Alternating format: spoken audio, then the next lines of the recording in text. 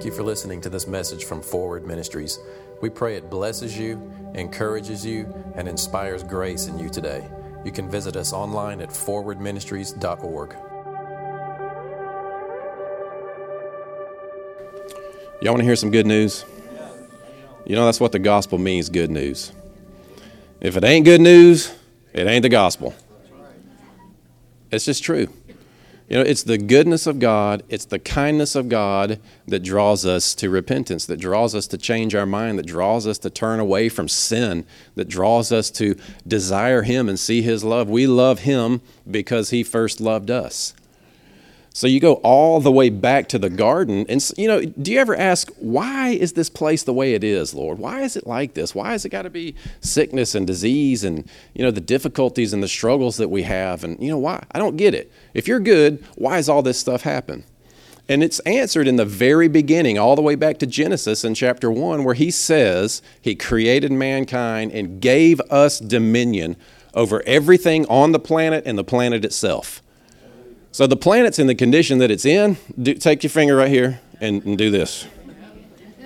We've let it get this way. See, because here's the real truth.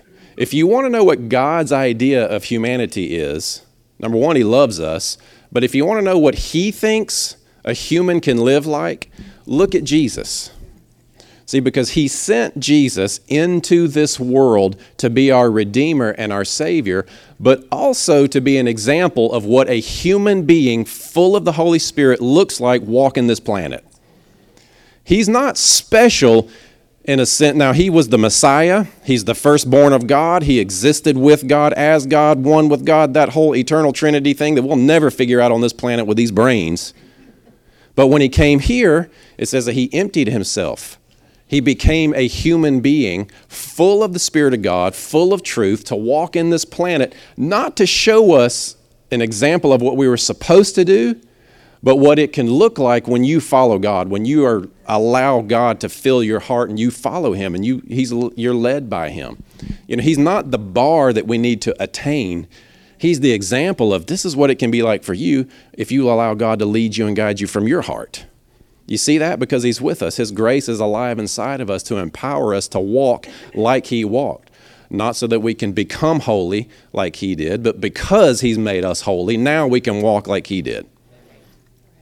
Man.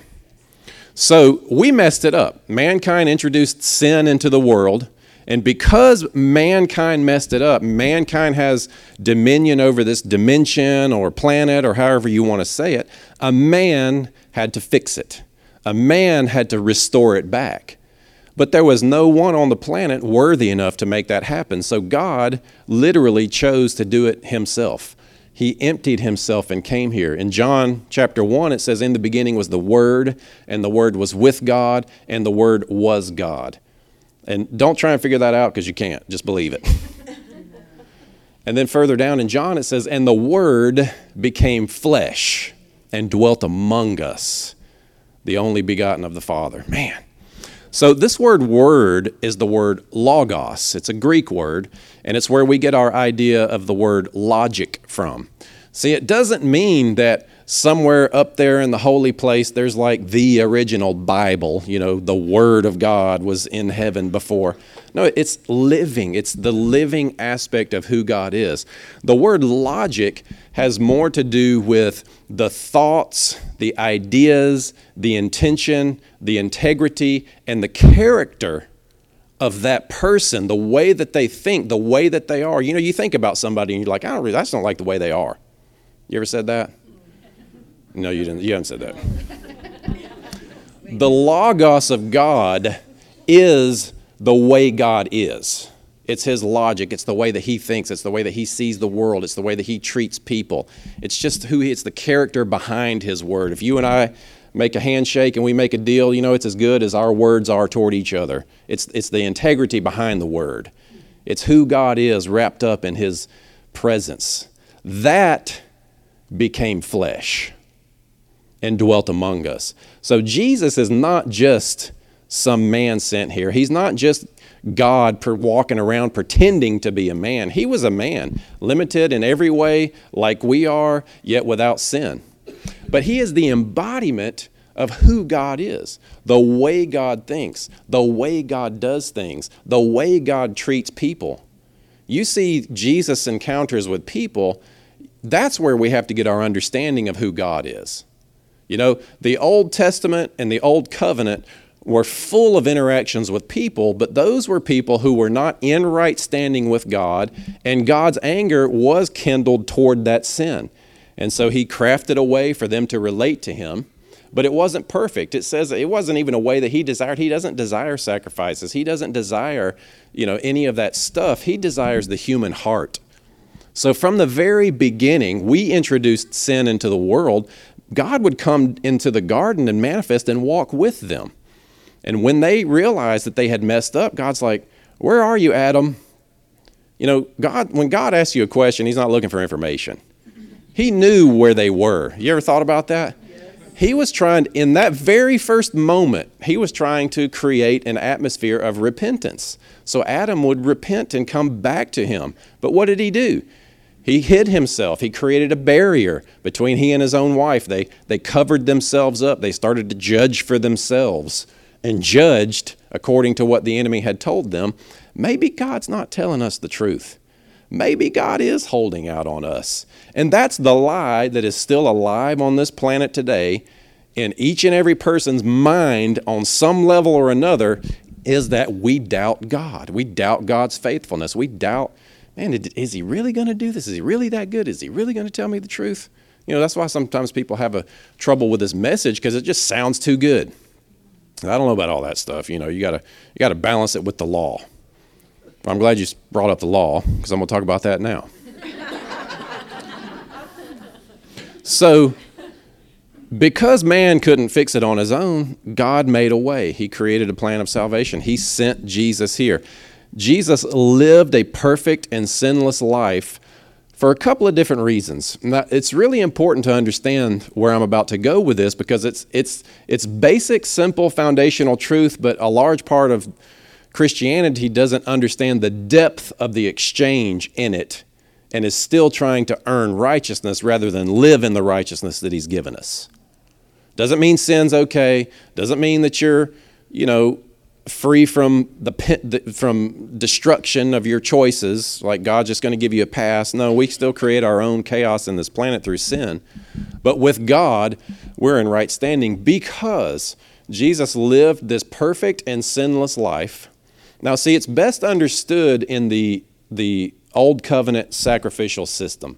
And all of that stuff was designed to show us what Jesus would actually do in the spiritual dimension by showing us stuff in the physical dimension of what it would happen when he finally got here.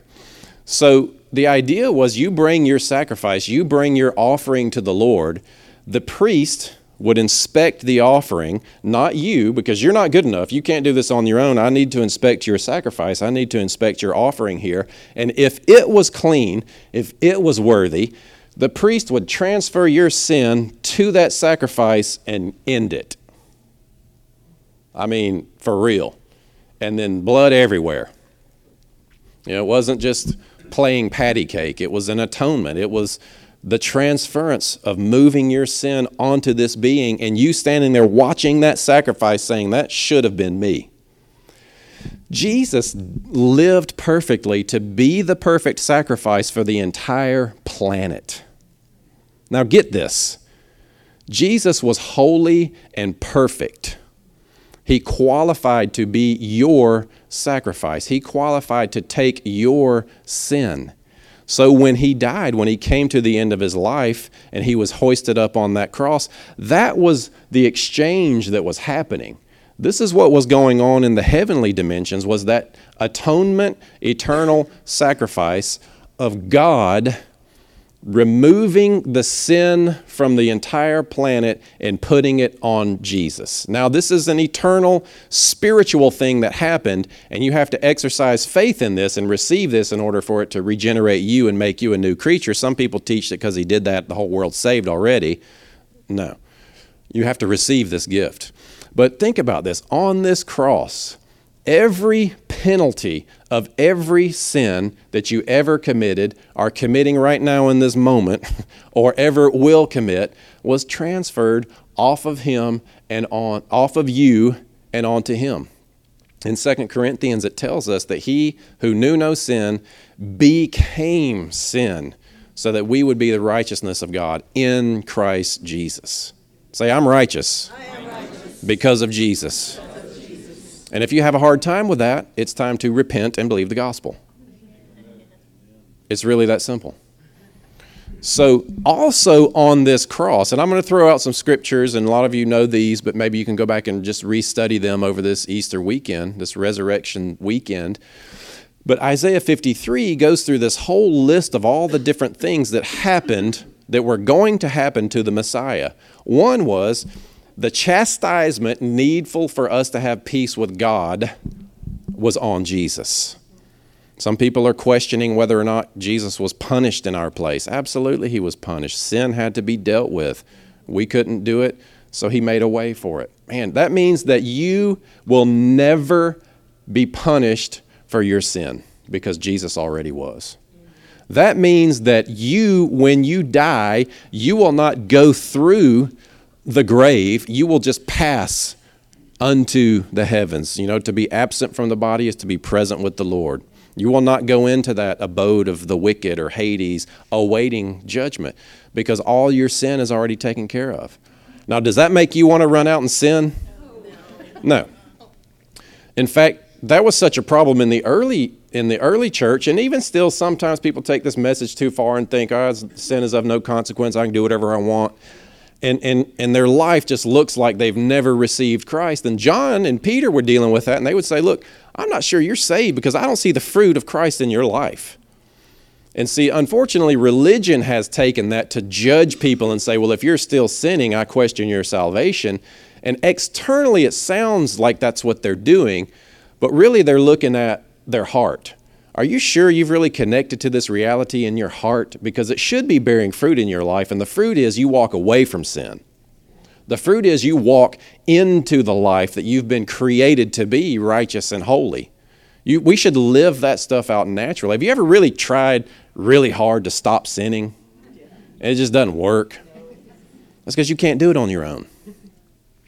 But if you connect to the grace of God, the power of God in your heart that's alive because his spirit is one with your spirit inside of you, then you live from that power. You live from that faith. Man, if we could learn how to do that, man, walking this life would be easy and light just like he said it was supposed to be. Doesn't mean difficulty's not going to happen. It's going to happen. He promised it would happen. But in the midst of it, we follow him and connect to his grace. So on this cross, not only was the chastisement needful for us to have peace, but our sickness, our disease, our sorrows, our depression, our guilt, the mindsets that we carry that create a wedge between us and God in our minds. Man, he dealt with all that stuff. You got to think about it. When he was on that cross, he wasn't just quoting scripture when he said, "My God, why have you forsaken me?" That was the reality. God turned away from him because he had become sin. He had become the darkest part of humanity and was hanging on that cross for all to see. And the good news is all of the wrath and the anger of God toward sin was absorbed in Jesus. Technically, that's propitiation. In Romans 3, it talks all about that he is our propitiation. He is the appeasement of anger. He is the appeasement of wrath. It's like you think about how angry God could get towards sin. As much as he could pile up and store up, because it would say that under the Old Testament, there would be wrath stored up against you because of disobedience. All of that, as much as he possibly could muster up, all of it was dumped into Jesus where he has no more left.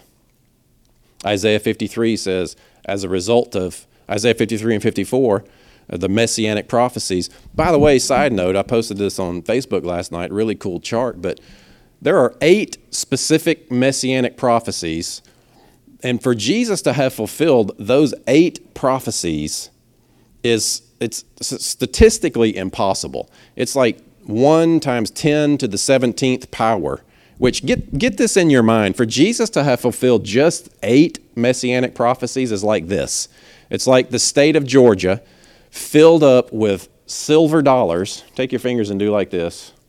Just a silver dollar, about that size, over the entire state of Georgia, about 2 feet high, and you've marked one of them with a red X on it, and you got to go blindfolded across the entire state of Georgia to find that one silver dollar, and you only get one chance to pick it up.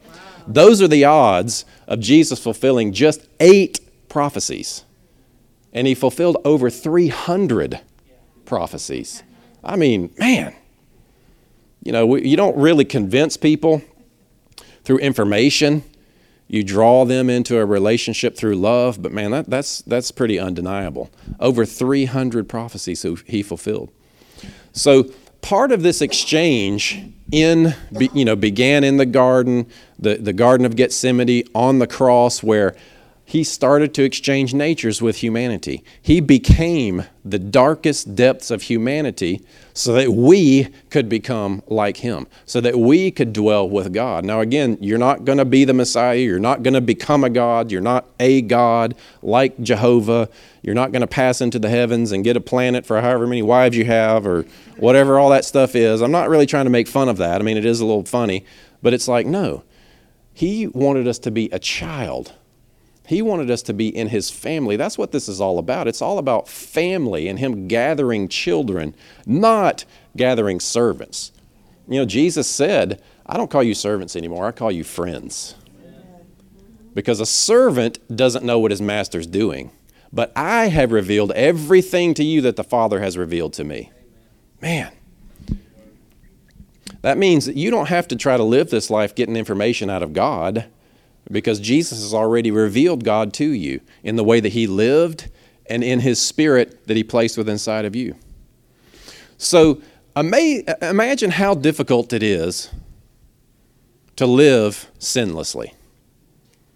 Realize, I don't think we connect to how human Jesus really was. It says, as he is, so are we in this world. Essentially, Jesus wasn't any different, other than he wasn't born with a sin nature where he had to be born again. He was born of God, so he was born of a righteous nature. But in every way, he was tempted like you are. He could have really blown it. He could have missed it. He could have given up and gone back to heaven and been justified in doing so, and we'd all be in trouble. So it's possible because he did it. But when he died, see, as hard as it is to live sinlessly and live perfectly and stay on that cross and allow his hands to be nailed to that cross, the hardest part was what came next, and that was when he died. He died and went into the grave. Now, people, kind of debate what happened in there, but if you go through the messianic prophetic Psalms, especially Psalm 18, you really realize, man, Jesus went through hell for me. Now, in Ephesians 4, it says that he went into the deepest parts of the earth so that he could fill everything. The idea is that everything possible that a human could exist within, Jesus as a human passed through everything so that he could have victory over all of it, including the grave. So he dies the death that we deserve. Say, I'll never be punished for my sin. Now, does that make you want to sin? Good. Okay, good. So he's in the grave. And for all practical purposes, it's eternity. He's there forever because there's no time there. He's cut off from God. It's dark. It's as if he is cast into the grave, that died the death of a sinner, cut off from God, and will be there eternally. When he says, you will not leave my soul in Hades, he's not saying, I'm going to act like I'm dead. No, he's dealing with the reality of having died and been cut off from God and experiencing where we should go, where humans would have to go if they weren't righteous. But it says this, that his faith overcame death. Now, I want you to just think about that for a minute. I kind of bring out that concept a lot in here, but just take a second to meditate on that. He's dead. He's in the grave. We think that's it, done, over. There's nothing more powerful than death. except the faith of Jesus. Do you realize that? His faith is stronger than death. So in that grave, you go through all Hebrews and you look in Hebrews 6 and 7 and it starts talking about these prophecies about the Messiah. Hebrews is quoting back to Psalms and several other prophets. And it's saying, to the Messiah, you forever will be a priest after the order of Melchizedek. You will sit at my right hand until I make your enemies your footstool. And all these promises.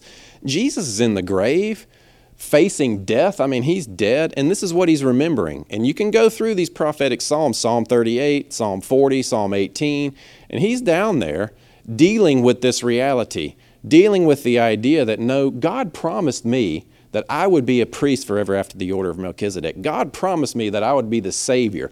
God promised me that I would be the deliverer. And then he flips over and he starts being bold about it. And man, you go through Psalm 18 and there's this passage where it's like, then the ground began to shake. Then the earth rumbled. Then he made darkness. He came down on a cloud and he reached into the depth and he brought him out. And man, he was risen from the dead. He rose from the dead because his faith conquered death. Galatians 2:20 tells us that, we live by his faith. Man, think about that. The faith that is stronger than death is alive inside of you because Christ is in you. Now, I love this little picture that he gives us. Under the old covenant, on the Day of Atonement, which was the day that the priest did all the work, the priest brought the sacrifice himself, the people just rested and entered in and experienced the benefit of this atonement sacrifice. So here, they're all out there basically kicking back, watching the priest do all the work. Is that a good picture? And so, because Jesus did the work for us, so the priest would do that final atonement sacrifice, and he would take the blood and he would walk toward the Holy of Holies, which he could only go into one time a year, and he would say, don't touch me, I've not yet offered the blood of the sacrifice. Or well, remember after the resurrection and Jesus is in the garden and the women come to him and he's like, wait, don't touch me yet. I've not yet ascended to my Father. He's giving us the clue that he is the atonement sacrifice. And I love this passage, and I've got a couple of scriptures here, Philip, that I want to put up here. And it's going to be over in Hebrews. And I want you to see these, because this is, if you understand the spiritual implications, the eternal implications of what Jesus was doing after he rose from the grave, this is your redemption. This is your righteousness. This is your sanctification and your justification eternally with God. See, we have to know this. And Christianity, man, is so carnal. Meaning that we're so focused on our sin, we're so focused on our efforts, we're so focused on our work, what we think we're supposed to do for God. But when you really realize and you make these realities alive in your heart, man, you do that stuff naturally because you realize you've been recreated after his nature, righteousness and true holiness. But look at these passages. Hebrews 9:11. Go ahead and put that up there, sir.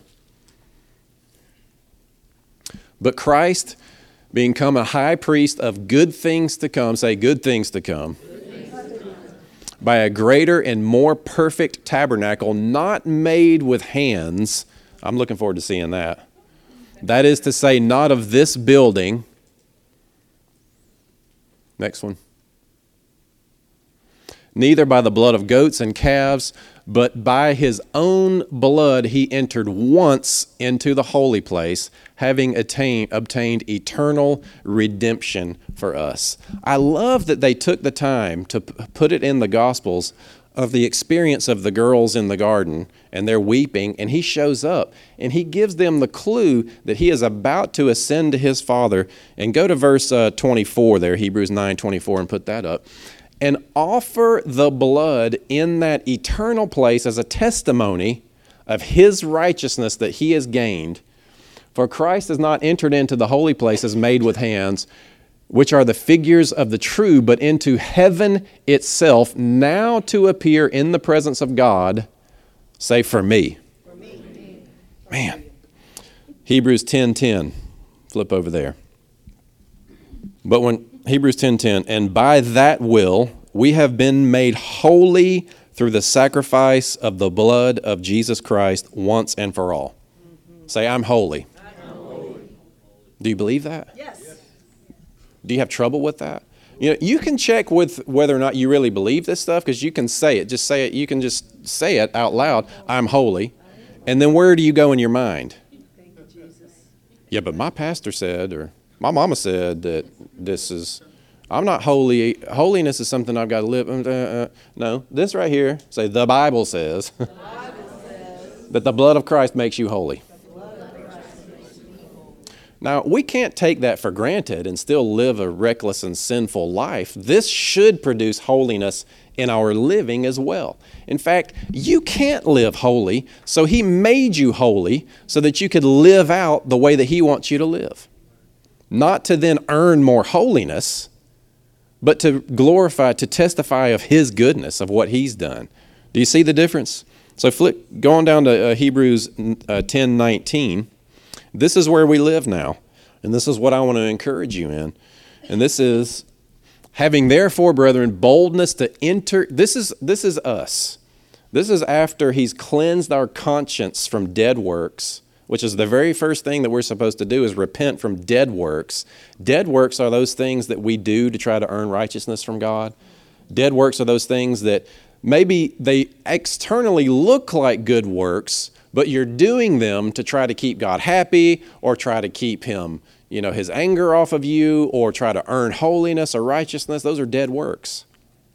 You just live that stuff out naturally. So 19, having therefore, brethren, boldness to enter into the holiest by the blood of Jesus, by a new and living way which He has consecrated for us through the veil, that is to say, His flesh. And since we have a great high priest over the house of God, let us draw near to God with sincere heart and with full assurance that faith brings, having our hearts sprinkled to cleanse us from a guilty conscience, and having our bodies washed with pure water. Let us hold unswervingly to the hope that we profess, for He who promised is faithful. Say, He's faithful. And let us consider, now this is where we live. And man, I'm telling you, this is a drum that I will continue to bang until I'm done. But I think it's time for the church, the body of Christ. I'm not talking about any specific organization, nothing that's got a name or a banner on it, but humans. Say me, I'm the church. The body of Christ to work together. It's our only hope. Let me read these passages. Verse 24, and let us consider how we may spur one another on toward love and good deeds. See, grace doesn't excuse you from good deeds or good works. You're created unto good works. But we do them because of what He's done inside of us. Not giving up meeting together, as some are in the habit of doing, but encouraging one another, all the more as you see the day approaching. Man. So after the ascension, after He offers His blood as the sacrifice, as the eternal atonement sacrifice for the entire planet, all of the sin of God, all of the sin of humanity, God took and put on Jesus. Jesus paid the penalty. He died, rose again, and gained and earned eternal righteousness and eternal life. And He alone holds those keys. He alone is the supreme ruler. He's the king. He's the one that's got the power. In this process, He defeated the enemy. It's like He walked up to the devil and all his cohorts and ripped his power off of his shoulder and said, no more. You have no more authority. You have no more right in this planet, because I have the keys. I am in charge now. This is my place in everything, and you're done. So the only thing that the enemy can do is run around and lie to you. And if it's in your heart to believe and come into agreement with the things that he's lying to you about, you will experience that stuff in your life. Not because he has the right, not because your sin gives him permission to come into your life, because he has no authority. Jesus has all authority, but only because you have dominion in this planet. And if you come into agreement with that stuff, you'll experience his lies in this life. Does that make sense? I encourage you, go and read Psalm 18, because it goes through this whole process, and you get to the part where Jesus is raised, and then he goes after the enemy. Man, Colossians tells us that he made a show of him openly. You guys ever heard that? You know what that means? Have you never? If you've not heard that, wave your hand at me. So what he did to make a show openly, when a conquering king would defeat another army through a battle and they took the king, the conquering king would take the defeated king and cut his thumbs and toes off, strip him naked, wrap a chain around his neck, and drag him through his own village to show his villagers, his people in his kingdom, here's the king that was coming against us. Look at him now. That's what Jesus did. He made a show of the enemy openly for all the angels to see, for all of us to see in ages to come. Man, why are we afraid of the devil? He's got no power. Quit giving him credit. He'll lie to you. If you want to believe it, believe it. Really don't believe it.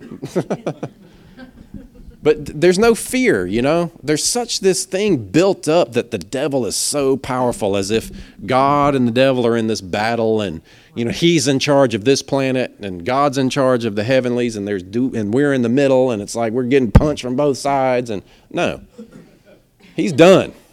He is under our feet. Amen. Man. So in this, then Jesus, after having offered his blood, and go through and read Hebrews 7, 8, 9, 10, 11. It's so powerful because you see the spiritual offering of his eternal blood. And this is how I see it in my mind. And it's based on Colossians, where it says that Jesus presents us holy, unblameable, unreprovable to the Father in his love. I see this. I see Jesus having made that sacrifice, and he sits down, but he turns toward the world and he says, now enter through me. Now I have gained eternal life. Now I have gained redemption. Now if you receive me, I will justify you. I will make you holy. I will bring you into me and make you one with me. And I am one with my Father, and we will be one. So that's what happens. And we say yes. Do you say yes to Jesus? Yes. So what happens when you make that decision, you die. Amen. You die.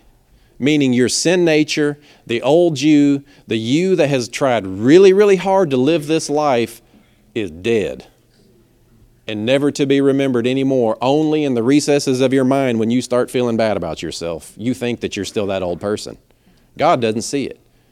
God doesn't revive that old dead man and shove it in your face and say, look at what you're doing. Remember what you used to be? No, that's not the way God does it. Jesus takes us as we come to him and says, yes. And this is the picture. I just see him holding us in his arms and him presenting us to the Father saying, I've made them holy. That's what it says, that Jesus presents us holy to the Father. It's like he's looking at us in his finished work and he's saying, look what I've done, Lord. Look what I've done, Father. I've made them holy. And we just rest in that, man. Do you see yourself like that? Just laying in his arms, presented to Father. Man. And then it's like he puts his Spirit in you. He gives you a new heart. He writes his laws in your mind and in your heart so that when you then come up and you're raised with him in this life, in this newness of life, still in this planet, now you live with the Spirit of God within you. You live having been justified. Now you don't have to look externally at some tablets to figure out what you're supposed to, how to do the right thing. It's part of you. You know how to live according to the holiness that you've been made. You know how to live righteous. You know how to follow God. This new heart is crafted and engineered to be able to hear God. And you follow God naturally. because it's your new nature, righteousness and true holiness. But you can still choose sin in this world if you want. You can still allow that heart to be full of worry and fear and doubt and pain and guilt if you want to. And what that does is it hardens your heart. Sin hardens your heart, and it causes you to become dull to the leading of the Holy Spirit. So stay out of sin, because you're putting yourself in a place to not be led by God. You're putting yourself in a place to reap destruction in this life. You're putting yourself in a place where God's trying to lead you and guide you and bring you into all truth, but you can't connect to it because you've stayed in that destruction and allowed your heart to become hard, and you're reaping the benefits of your choices. But that spirit is still in there. That spirit is still holy and righteous because that one-time eternal sacrifice has been made, and you share in that and you enter in that. In Hebrews 1 and another place tells us that he has a name above all names, and he obtained an inheritance. He obtained everything. Jesus inherited everything. And in this exchange, in this thing of him making us righteous and bringing us into relationship with him, not only does he just open the door to heaven and say, come on in, not only does he wash you and make you clean and make you look just like him, as he is, so are we in this world, but then he says, you are a joint heir with me.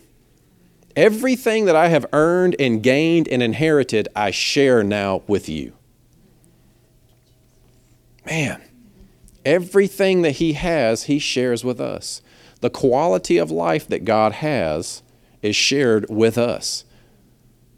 You know, so yes, that includes healing. Yes, that includes all the gifts of operation, but not from a place where you've got to jump in this religious mindset and now you're going to be a charismatic. No, it's because God, it says in, my mind's blank, but I can tell you the scripture, that God made us great and precious promises, that no matter how many promises he made, they're yes and amen in Christ, so that we would be a partaker of God's divine nature. Man, that's the inheritance that we've obtained through Jesus.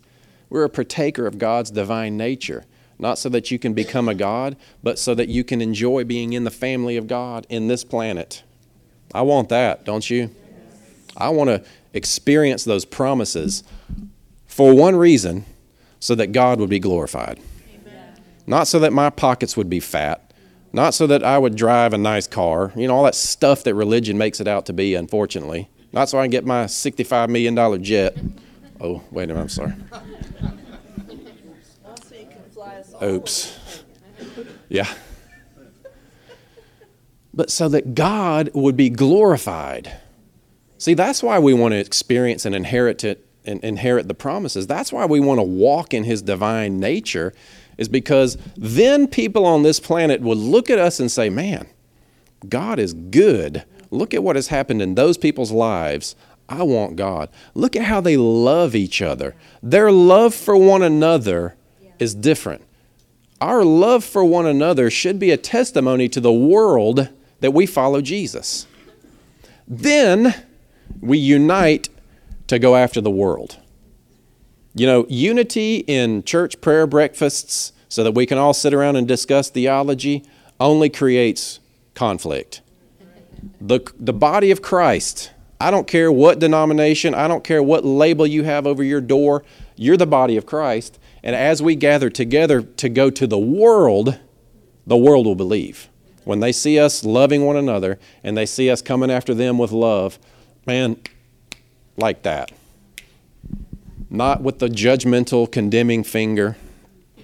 Yes, they're condemned. Yes, there's still a hell to avoid by receiving the righteousness of Christ. But man, it's the goodness and it's the kindness and the love of God that we're equipped with to go into this world and show them this is what it looks like. This is the goodness of God. You can look at me. I have received and inherited the promises of God because of the righteousness of Christ that dwells within me. Now, don't you want him? Does your life say that?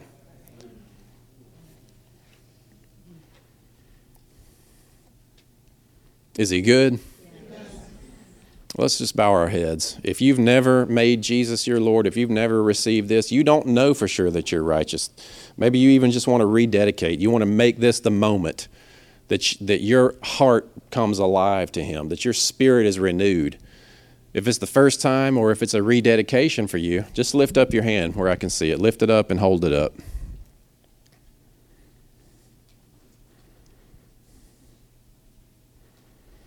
All right. You all know it. Come on. So I'll just pray. Father, we thank you. We thank you for giving us this gospel. We thank you for giving us this ministry of reconciliation, that we can believe your gospel and go into this world in your love and bring people back into your family, because Jesus offers that free gift of righteousness. I speak life and health over every single person in this place. Lord, I thank you that your blessing goes before us. Your favor goes before us. You are with us. You have good plans for us, not to harm us and not to bring destruction into our lives, but to establish your promises in our lives so that you would be glorified. Amen.